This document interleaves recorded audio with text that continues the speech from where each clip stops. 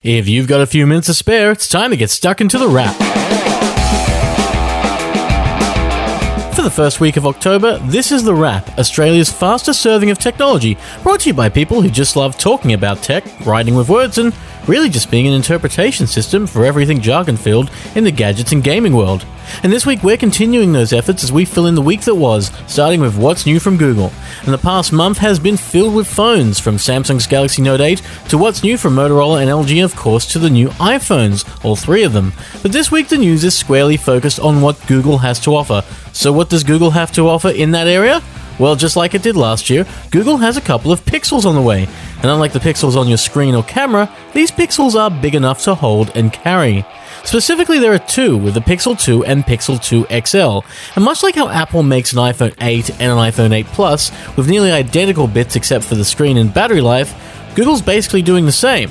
The Pixel 2 has a 5-inch screen and is basically a normal-sized phone, while the Pixel 2 XL is a 6-inch device with a screen that takes up most of the body and is that bigger phone with a better battery life. But outside of those things, they're largely the same. When both do arrive in October, they'll both come with a new Snapdragon 8-core processor, water resistance, either 64 or 128 gig of storage, fast Wi-Fi and 4G, and a 12-megapixel camera that takes advantage of some very cool computer smarts to do things like those neat portrait effects that every major phone camera is coming with lately.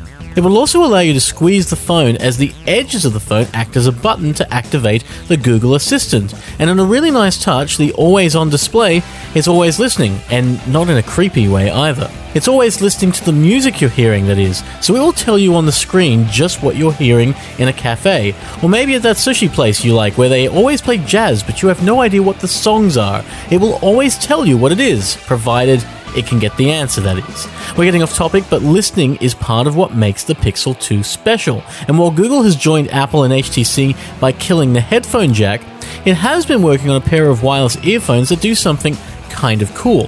When paired with the Pixel, they will work as a universal translator, switching on when you hold down the Google Assistant button on the right earphone.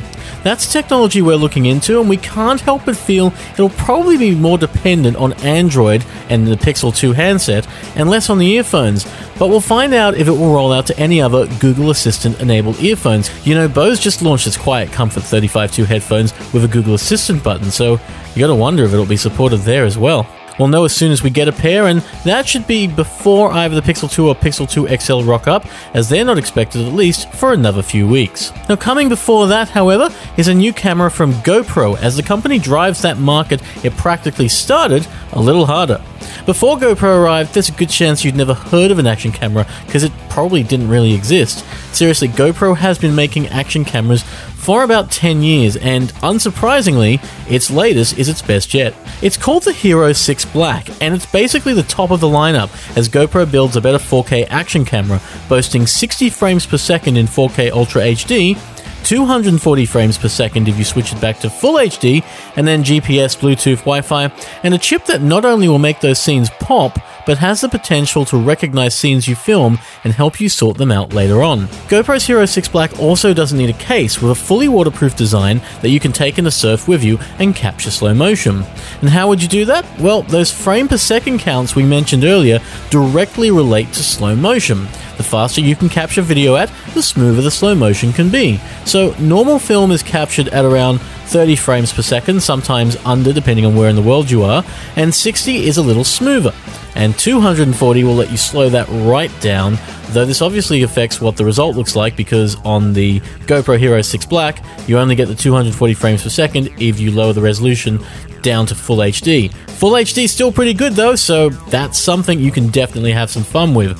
And GoPro's Hero 6 Black will support 240 frames per second on Full HD and the 60 on 4K.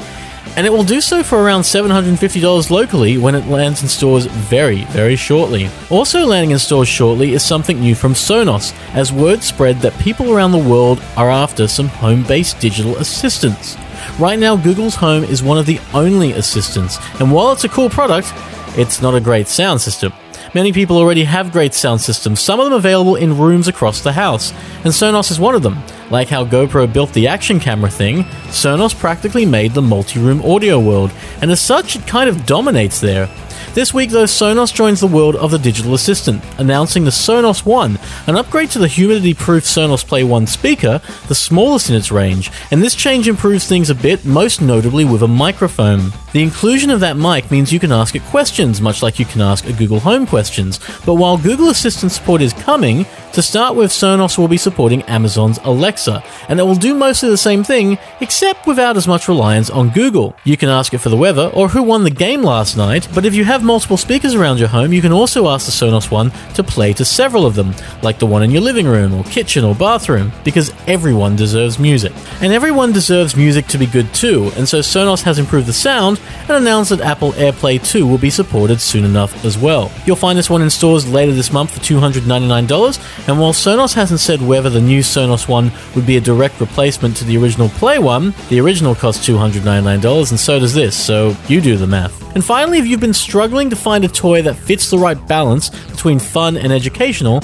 LEGO might have the ticket this year with a new set of programmable blocks called Boost. Now, LEGO's Boost isn't like your ordinary Ninjago or Star Wars LEGO brick sets. Rather, it offers instructions to help you build one of 5 slightly robotic toys, and provided you have a tablet, it will even help kids building the robotic toys learn how to program. Or in other words, it's an educational toy. There, we said it. It's an educational toy. It's a toy designed to help kids learn how to program. And while you can program LEGO's own creations, you can also build your own with programmable LEGO bricks that are either a motor or a collection of sensors. Seriously, kids these days have it so easy. Back in my day, we had to learn programming by reading books and paper books, and we'd carry them around like giant manuals and fall asleep browsing the pages, sometimes making that massive bed of pages a pillow, a very uncomfortable pillow.